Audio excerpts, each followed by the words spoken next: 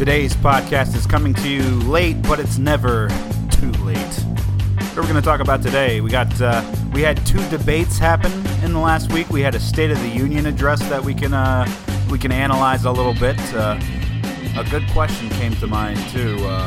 First, I'm going to start off with how my week went and what I did yesterday. Why nothing went up on Monday. Get ready for the Fritzcast.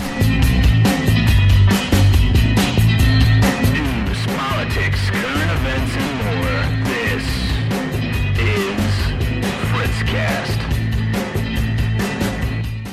And this is Fritzcast. How's everybody doing? It is below 30 degrees. It's been below 30 for the past couple of days now. It is cold. I have my hoodie on, and there's ice everywhere. We had our first real snowfall on Sunday, at least what I'm counting as the first real snowfall.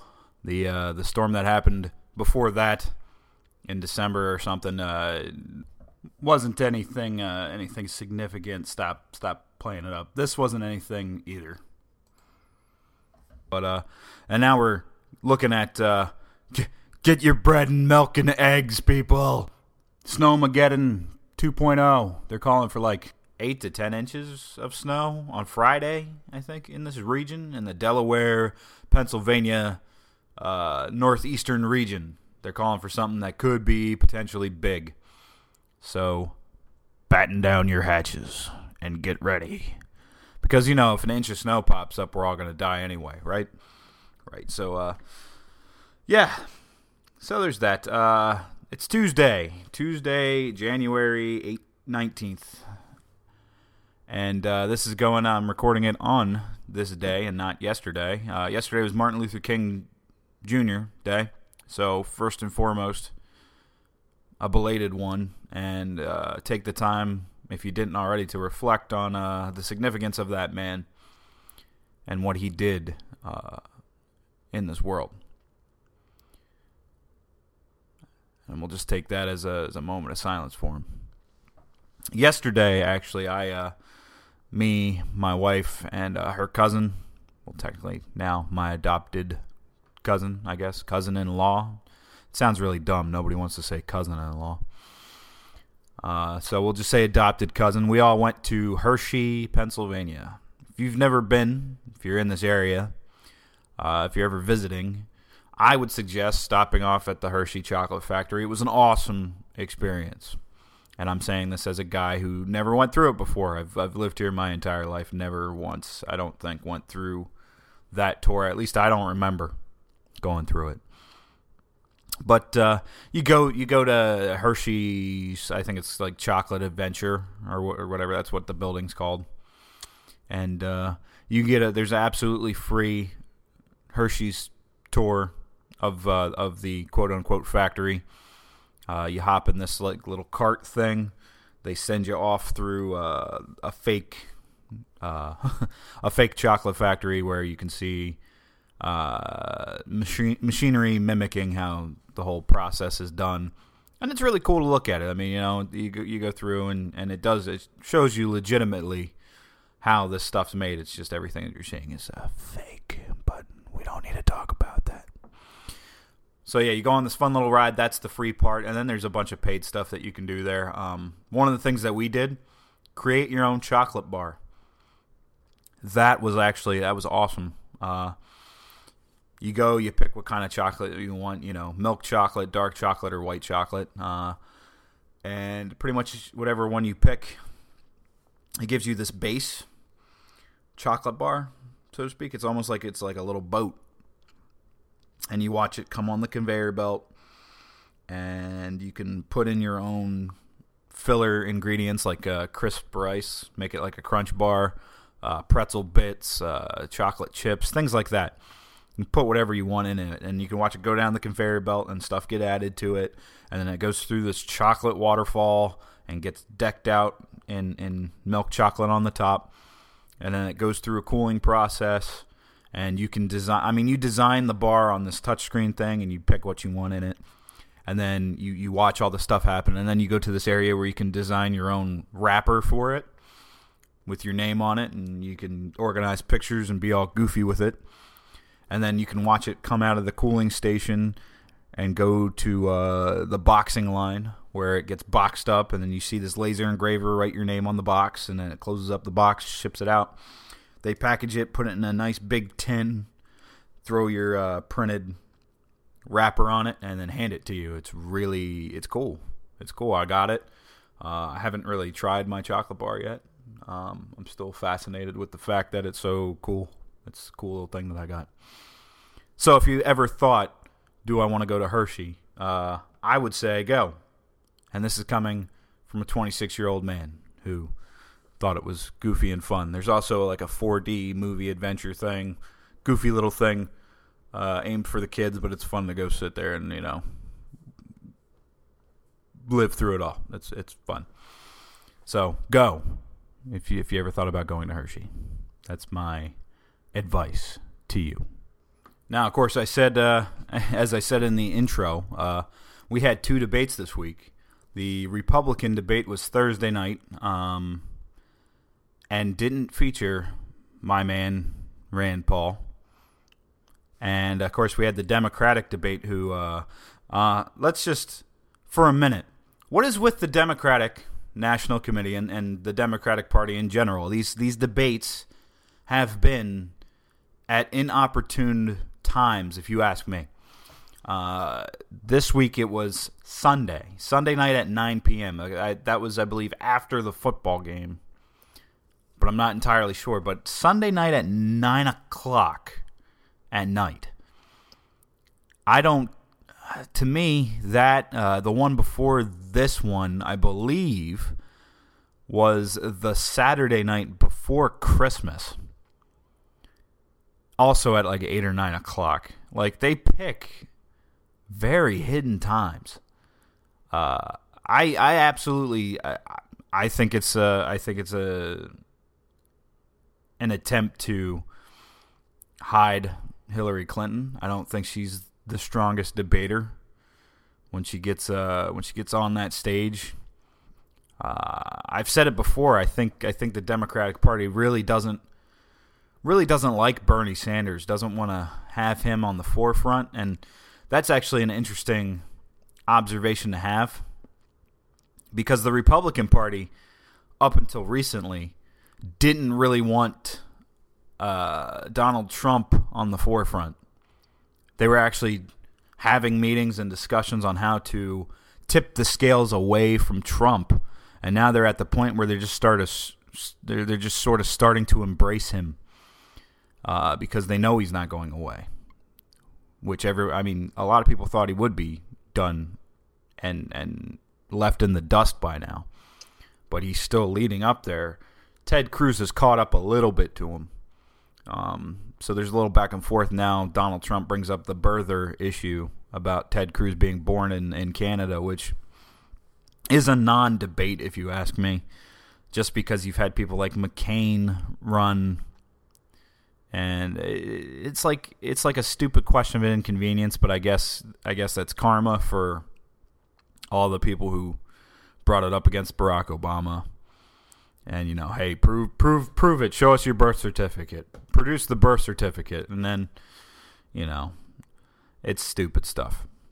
But you have Donald Trump leading the pack, and you have Bernie Sanders practically leading the pack for the DNC. And it's like the Democratic Party really doesn't like him. They want to keep Hillary on the forefront, and the best way for them to do that is to schedule their debates at hidden times, quote unquote, so that think about it. Were you really thinking this Sunday night around 9 o'clock? Oh man, what do I want to watch? Oh, I know, Democratic debate. People force themselves to turn on these debates. I forced myself to sit through about half of the Republican one. You're not going to hear me dive into too many details on the debates themselves, because I need to sit down and actually watch them start to finish. And it's a little bit hard to do that because the media isn't really we're at the technological era height, and the media still isn't doing things as good as they could. A lot of the debates that I ended up watching, I didn't watch live on television. I watched on YouTube later. But, like, I know the Democratic one, it's an NBC/YouTube debate. That's what it was. I can actually go on NBC's channel and get their uncut copy of it. A lot of them I've been watching bootleg style on YouTube. Whoever put them up. Usually they put them up and they don't even have one giant file of it. They're cut up into like part 1, part 2, part 3, part 4, part 5. That's the way I've been watching them. Because a lot of times you won't find these news organizations putting them up on YouTube completely uncut. Or even full copies of it. Which is kind of sad when you think about it. Let me just give you an example. Going back to the Blaze Network here, Glenn Beck, after, I think it was the Republican CNBC debate, which was like months ago. I think it was like October, when they had the debacle where Ted Cruz attacked the media and said this is, why the American people don't trust the media. The Blaze came out and they said, you know what, that was a horrible debate. Some stupid questions were asked, and in all legitimacy, I think one of the questions asked of Ben Carson was like, "Are you willing to kill children and civilians in order to get to ISIS or something?" It was a baffling question. It was the one time I wholeheartedly agreed with Donald Trump when he actually jumped in and said that's a disgusting question. Because it was like a gotcha question. It was like, war might kill civilians and children. Are you willing to do that? Nobody wants to kill children and civilians in war, but it is an unfortunate casualty of war. It's something that has to be known that's happening, and efforts to minimize that. Definitely. But things of that nature. Anyway, I don't want to get off topic. The Blaze offered to take, I think it was a February debate that's supposed to be on NBC or CNBC or one of the NBC breakoffs for the Republican debate. The Blaze said, look, we'll do it. If everybody agrees to it, we can bring you here into our studio in Texas. We can get a studio audience. We can take a real different type of approach to these debates. Instead of making it a huge spectacle of crowds and all that, we can actually just narrow it down, make it a little more cozy and comfy, get one-on-one with each of you, let you debate each other in a more open environment, I guess. Anyway, nothing really came of it. It happened on Twitter, there was a big hashtag campaign for it. Nothing's really come to fruition. But it made me think, just because I'm the type of person that'll YouTube debates from in the past and look at the differences from then and now. To me, the debates in this day and age are over the top. It's about packing a stadium full of people, playing the crowd, pandering, that sort of thing. And I'm not sure if I like that. When I watch these debates, I don't watch it for the spectacle. I don't watch it for the stupid crowd play. If I had the opportunity to sit in the crowd, would I? Maybe. But overall, when I'm sitting at home, I hate hearing the crowd cheer. I hate hearing the jeers and the cheers. It's just, I don't like it. The purpose of the debate is for these candidates to get asked questions about issues, give me their stance on the issue, give me their plan on the issue, and it's hard to do that. Especially like in the sense of the Republican debate. The Republican debates have been flooded. They're starting to narrow down. I would say they'll get interesting now that they're getting cut down, but honestly, Donald Trump's in this mix, and I cannot take him seriously. which might upset or offend some Republicans or conservatives out there, and they, I've come under scrutiny for that from friends and the like, for not being on the Donald Trump bandwagon. It's just not one that I can get a part of. I seriously can't. We're going to have a segment coming up called Ridiculous Donald Trump Statement of the Week. I'm thinking about incorporating that into the podcast. Ridiculous Donald Trump Statement of the Week, where we just, every week we look at one ridiculous thing he says. That's going to be hard to narrow it down to just one, and that's not a joke. It's really not. But we'll get to that in a minute. One of the things that I really liked this last week with the debates is Rand Paul got cut from the main stage. According to Fox Business, his polling numbers were the lowest, or among the lowest, so he couldn't make the main stage. You know who did make the main stage? Kasich, Bush. Two names that I can guarantee almost nobody cares about. Yeah, they probably did poll higher on a national level, but then at the beginning of the week, not too long after they announced Rand Paul was cut, in Iowa, he was 5th. Above Kasich and Jeb Bush, or above Jeb Bush, and Kasich didn't even register on that poll.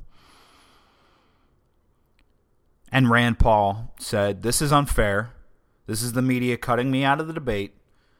I'm not going to do the undercard debate." Fox invited him to the undercard debate. At this point, I agree. I agree with Rand Paul. There shouldn't even be an undercard debate at this point. They've had, I think, 6 debates, if not more. All of them had undercards, and they had names like Bobby Jindal, Rick Santorum, who's still in the game, Lindsey Graham, who is just ridiculous. And I think among the other names were like Gilchrist, and I can't even think of anybody else. I know Fiorina was in an undercard, worked her way up into the main stage, and now she's fizzled out again. So Rand Paul boycotted it. Rand Paul did his Rand rally on Twitter, YouTube, Facebook, and he had like a town hall type of thing, online interactive. He sat down in a chair, got asked questions, sat in front of the camera, and just got asked questions from Twitter and gave his ramblings on it. Obviously that's a more comfortable environment if you're in front of a camera and you're not in front of a crowd, you're not in front of 5 other candidates flinging poo at each other. You probably are more at ease and more on your element. Several news sites reported on Rand Paul doing that, and it seemed to have built up a following. Bernie Sanders, of course, during every GOP debate, I don't know if you knew this, the last 2 or 3 GOP debates, Bernie Sanders has gained the most Twitter followers or been mentioned the most on Twitter. Go figure. This last time around, Rand Paul was the second most tweeted about, or also gainer of followers. During the Republican debate, Rand Paul did make an impact by boycotting the undercard debate, not going at all. And to be honest with you, I like the town halls more than I like the debates. If you follow any of the candidates on Facebook, anytime they're at a live rally or a live town hall type of thing, usually they stream it live. And it's not the best quality, obviously, but you can check in on a town hall they're having in Iowa or Ohio or wherever they are. Rand Paul does them almost every day. I get a little blip on my thing when he's live, and then you can go back and watch it if you want to as well. The point is, though, I got way off track there. I kind of jumbled 9 billion things together. When the Blaze offered to host the debates, they also offered a method to document it online using things like YouTube, where you could break down everything that you did in that debate, like question by question. You could just put the question up and have all the candidates' responses to watch later. and go back and reference to it too, or you could just have the candidates themselves and their responses. These are interesting approaches that I'm really shocked haven't taken place yet. If I could have it my way, I wouldn't really watch these spectacle debates on television while they're happening.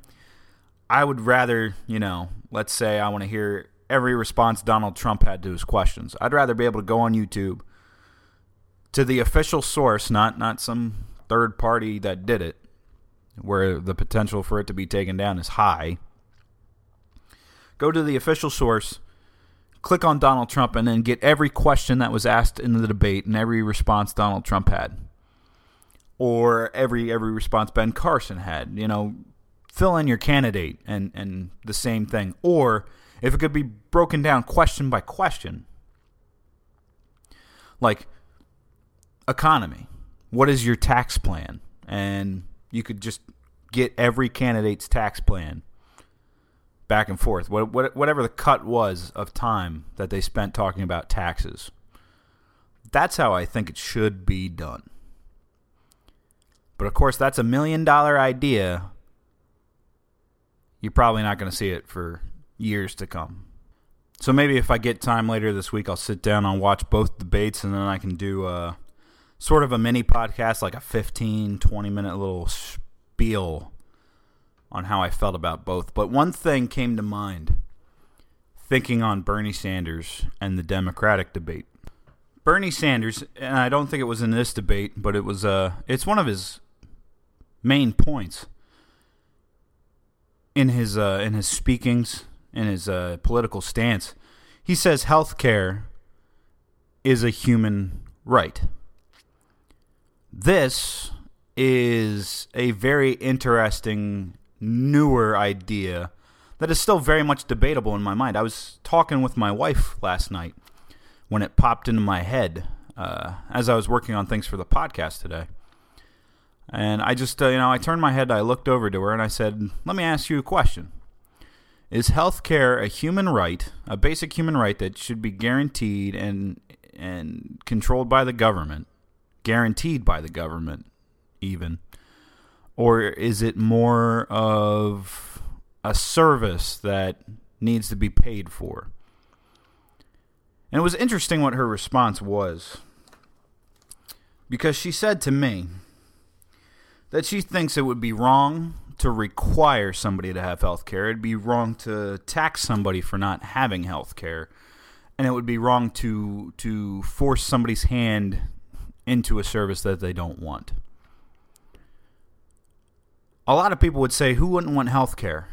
And it's not necessarily an insane question, but it's almost like saying, who would want to get themselves euthanized? And that debate kind of came and quickly went when people decided that if somebody has a terminal illness, they should decide when and how they die on this earth, how they handle it. Some people can, it's the same way that some people get a terminal illness, and the docs say, here, we can treat you and keep you alive for several years to come, or and then people say, no, I'm not down for feeling sick for the last 4 or 5 years of my life. I'll live it out, and when it takes me, it takes me. It's in the same vein. And I wondered if my wife said it that way because we're millennials. We're people that were born in the 80s, 90s. And so it got me researching. I found this article on the International Business Times. It's titled Healthcare 2015: Why Millennials Avoid Seeing Doctors and What This Means for Rising Healthcare Costs. This is something that I don't think a lot of people think about. Millennials, younger people, don't tend to go to the doctor in the same sense that our parents did or our grandparents did. Certainly not on the level that we went growing up as children, where it made sense. Growing up as a child, it made sense to go to the doctor, every year or every 2 years to get a physical, just make sure everything was, in working order. once you enter your adulthood period, it's not even, I would say, a sense of invincibility in that typical, like, teenager, young adult phase. Nothing can destroy me. I am powerful and eternal. It's not that kind of stuff. It really is in the vein of, like, if I don't feel sick and nothing feels wrong in my body, then why am I going to a doctor for them to tell me, hey, you healthy? It doesn't make any sense, right?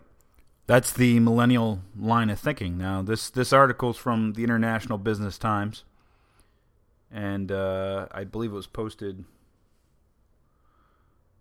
last year in August. Go check it out. Healthcare 2015, Why Millennials Avoid Seeing Doctors and What This Means for the Rising Healthcare Costs. The article takes more of an approach of why it's bad for millennials to do that, specifically in terms of the healthcare business. That'll really make you take a look at it from the business aspects of it. Unfortunately, healthcare is about money making as much as it about making sure you're a healthy individual at the end of the day. But that also, it just brought into question some other things. If healthcare's a right, how do you pay for it? Because payment is a big issue for not only for the people who need to pay, but for the people doing the service, doctors, nurses. As much as they do that because they love what they do, they love helping people, they love getting people healthy, they also do it because those are good, fruitful. Is that the right term? Fruitful. They are fruitful endeavors. They make money. They make more money than I do. They make more money than probably you do listening out there. I'm not saying that is a bad thing. I'm just saying that was a factor as well. They took it and said, not only am I going to make people healthy, but that's a steady job. I'm always going to be needed, and it pays healthy. That brings us to Obamacare, the ACA, and where it stands now. Bernie Sanders, coming from Vermont, that has a single-payer healthcare system. That brought me to an op-ed from the Wall Street Journal by a man named Jeffrey Norman, who goes on to list a lot of the shortcomings of a single-payer system in Vermont, Bernie Sanders' home state. So there's lots of question marks in there, and I hope to maybe break it down a little bit.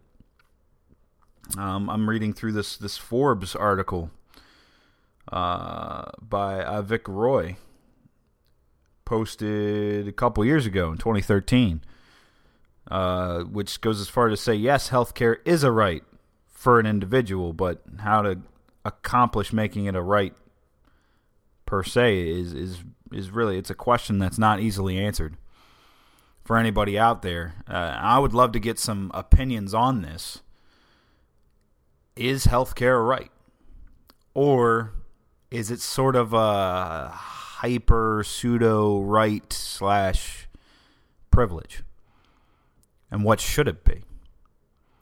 To me, I've been racking my head over this for a while now. It's sort of like the example I gave to my wife was, if somebody got shot in the street, we don't just leave them to die. We call 911 EMT services. He's rushed to the hospital. He or she's rushed to the hospital, and they're cared for. They're given surgeries and whatnot. They're billed later.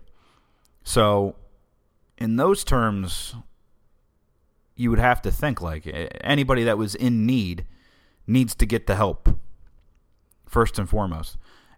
Paying comes second almost. It's like if you got diagnosed with a disease, we're not going to pick any disease in particular. We'll just say if you've been diagnosed with a disease that could potentially kill you, that's very treatable, to me it would seem the treatment should be given to you. You shouldn't just be left to die. But it has to be paid for, whether it's upfront or later or in payment plans. And That's where everything gets confusing and jumbled up.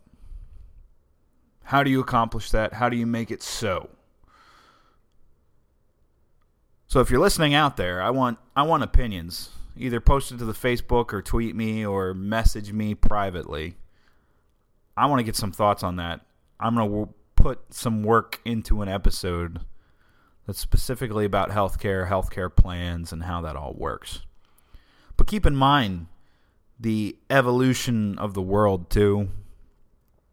As I said, check out these articles on millennials and reluctance to go, so to speak. It's very interesting, and it paints a different sort of picture in your head than what might be the norm. And so that brings me to President Barack Obama and the State of the Union address, or as so many of you abbreviate it online, SOTU. I really hate those. I hate the abbreviations POTUS, Supreme Court of the United States, because that's like SCOTUS, and it sounds really stupid. I know. We're into acronyms and shortening things online, and Twitter only lets you do so many characters. I get it, but I hate those. I hate them. I really do. I try not to write them as much as people do write them. So the State of the Union address, and I always say take everything that anybody says that you hear on the news, take it with a grain of salt. The State of the Union, obviously reporting on the nation and the whereabouts of certain things, isn't going to be all rainbows and butterflies, and that's how some of it felt to me with Barack Obama. PolitiFact, one of the things that Barack Obama touted in his State of the Union address was cutting the deficit, which PolitiFact rated as mostly true, but noted that Princeton University economics professor Harvey Rosen has concerns about that deficit, concerns about the government's stability to keep that deficit at a low, because things like Medicare, Medicaid, and Social Security, the entitlement programs, need substantial reform, and without it, the deficit will not stay stable. It's something that Rand Paul talks about all the time in the spending argument. He's very big on closing down Gitmo, which I don't understand in the least. I guess it costs a lot of money to operate it, sure. We've released a lot of prisoners from there. Very controversial when you dive into that, because that is, of course, the prison where we send terrorists to. And we have released people who are dangerous, and some of them that have been released, it has been misreported. Some of them are very much under quote-unquote probations wherever they are, wherever they've been released to. But it's a dangerous game. It's like the whole Iran situation, where the 10 sailors were captured for a day. The very disturbing photos of them on their hands and knees, on their knees with their hands on their head, almost look like a military takeover type of thing. Of course, that was negotiated, and they were released. And people like John Kerry said, people like John Kerry and Vice President Biden said, there was no need for an apology for that, And, maybe there wasn't. Maybe it was, maybe it was misunderstandings. But the fact that that's happened, Iran has tested ballistic missiles. They've been pushing towards the edge. They fired them right near some of our Navy. The taking of these 10, the just now releasing of 4 prisoners, quote unquote, civilians. One was a pastor. Even prisoner exchanges, things like that. A lot of it can't be handled and can't be treated without some special attention. To me, all of this stuff happening at the eve of the Iran deal being finalized, at the eve of sanctions being lifted and Iran getting their money back, which isn't just an American thing, it's an entire world thing. Iran has a very sketchy history. Very sketchy history. Has constantly threatened us and Israel. And a lot of people, in my mind at least, on social media at least, tend to not take it so seriously, tend to seem to be quick to forget history.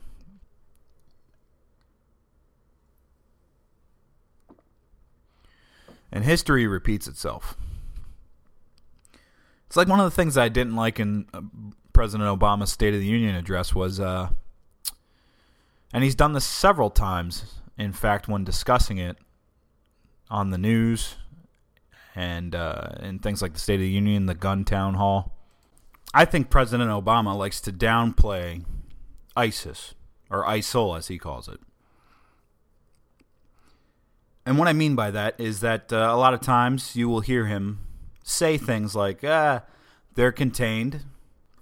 He said that, and then Paris happened. Then San Bernardino happened. So he likes to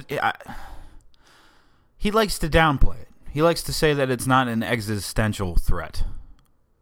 That it's not a threat to America. To how we are. It can't tear us down. It can't tear us apart, which is good to say on our resolve part, but there's questions of how much can you downplay it without you causing even more harm? Because the way I see it, as much as you downplay it, that can be used to strengthen the resolve of people. As much as you say acknowledging the threat adds resolve to their, or adds to their resolve. It's very touchy territory. Now, is the Republican response the greatest towards it? No, I don't think so. As I've said before, backing a Rand Paul type of guy, I don't think America can be at the forefront of that fight, calling all the shots and getting the work done, because that kind of does play in to propagandas. One of the strongest things, I think I read it on PolitiFact. I'll have to go digging in my sources again to find it, but I believe one of the top resolves, or one of the top things that ISIS uses as propaganda and resolve is American occupation in Afghanistan and Iraq. Stuff that has already happened, that's out of our hands. It's America's meddling ways, so to speak, quote unquote. That's why I agree with Bernie Sanders. I agree with Bernie Sanders. I agree with Rand Paul. I agree with any politician that comes out and says to resolve this issue in Syria, to take on ISIS, it can't just be America. It has to be a coalition, a worldwide coalition, especially of surrounding Muslim nations, surrounding Arab nations, taking on the problem, saying, this isn't us, we're tired of it, we're not going to stand for it. So those are just some of my basic thoughts on the State of the Union address. I've gotten to healthcare too, and whether or not that's a right, and that's an interesting debate. I think that'll play into a future podcast, even. But one last thing I wanted to touch in the State of the Union address is President Obama touted gas prices being another positive. Maybe not so much. If you get the chance, look up the New York Times, oil prices, what's behind the drop, simple economics. Diving into this article a little more deeply, who benefited from who's benefiting from these gas price drops? Here in Delaware, it's like $1.75 a gallon, if not cheaper than that. Because I have yet to go out today and drive past a gas station. obviously, we're all benefiting from it. Our bank accounts and pockets and wallets are feeling a lot better. Is that a good thing, though? The latest energy prices, regular gas nationally now averages under $2 a gallon. Or, in our case, $1.75 as the cheapest we've seen it. This article says it is also disproportionately helping lower income groups because fuel costs eat up a large share of their more limited earnings. True, households that use heating oil to warm their homes are also seeing savings, but who loses in this? Oil-producing countries and states like Venezuela, Iran, Nigeria, Ecuador, Brazil, and Russia are just a few that are suffering economic turbulence right now, and even political turbulence. Gulf states are likely to invest less money around the world, and they may cut aid to countries like Egypt. In the United States, Alaska, North Dakota, Texas, Oklahoma, and Louisiana are facing economic challenges to this.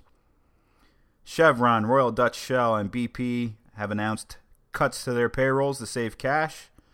They're in far better shape than many smaller independent oil and gas producers that are slashing dividends and selling assets as they report net losses. About 40 companies in North America have gone into bankruptcy protection. And then finally, the end piece of this article, the one that I want to read, is there a conspiracy to bring the price of oil down? There are a number of conspiracy theories floating around. Even some oil executives are quietly noting that the Saudis want to hurt Russia and Iran, and so does the United States. Motivation enough for the two oil-producing nations to force down prices. Dropping oil prices in the 1980s did help bring down the Soviet Union, after all. There's no evidence to support the conspiracy theories, and Saudi Arabia and the United States rarely coordinate these things smoothly. So, among all that, you have to wonder if President Obama's little quip about oil prices being so low is really something to celebrate, or is it going to be something that tips the economic scales of the world in the next couple of years? Very interesting to look at and see. I feel like I'm done talking today. It's been 42 minutes. I want to dive in to a lot of other topics. I'm trying to keep these at a nice, even amount, so it's not too much of your time. But I like to keep things interesting and keep them going and flowing too. So keep your eyes peeled for announcements. A couple things I want to say real quick too. You can now listen to this podcast via SoundCloud, obviously. You can also go on marshcast.com, MARSH cast.com. Going there, there are a couple of guys that picked up on this through Facebook, offered a space to put up the podcast to gain listeners. So I'm proud to be part of the Marshcast family, and I implore you to please visit their website. They have a host of products that you might be interested in. So take a look at them. We'll also post and give them a shout out on the Facebook page. Lots of views on the Facebook page. Feeling very good about things going forward. And thanks to friends on Facebook, I'm also diving in and looking into other possibilities to use this microphone for, like voiceover work. Voiceover work, can you imagine? In a world. Who knows? We'll see what comes of that, though, one step at a time. I'm trying to figure out if there's a way that I can get this up on things like Podcast Addict and iTunes, so you can just download it. Those are all in the works. I'll keep you all posted on them. But thanks for taking the time to listen, guys. I really want you to contemplate those questions, though. Gas prices, is it good that they're going down, or is it just a nice little convenience to our wallets right now that could end up being something bigger later? Healthcare, is it a right? Is it a privilege? Is it some kind of in-between? How does that affect other things? And we'll dive into that in another episode as well. And if you haven't watched these past debates these past weeks, maybe I'll take some time later this week, watch them, and then do a quick 15, 20-minute episode where I just break it all down for you. Keep your eyes peeled for that. Until then, I'm Fritz. This is Fritz Cast. Thanks for listening. I love you all. I really do. I love you all.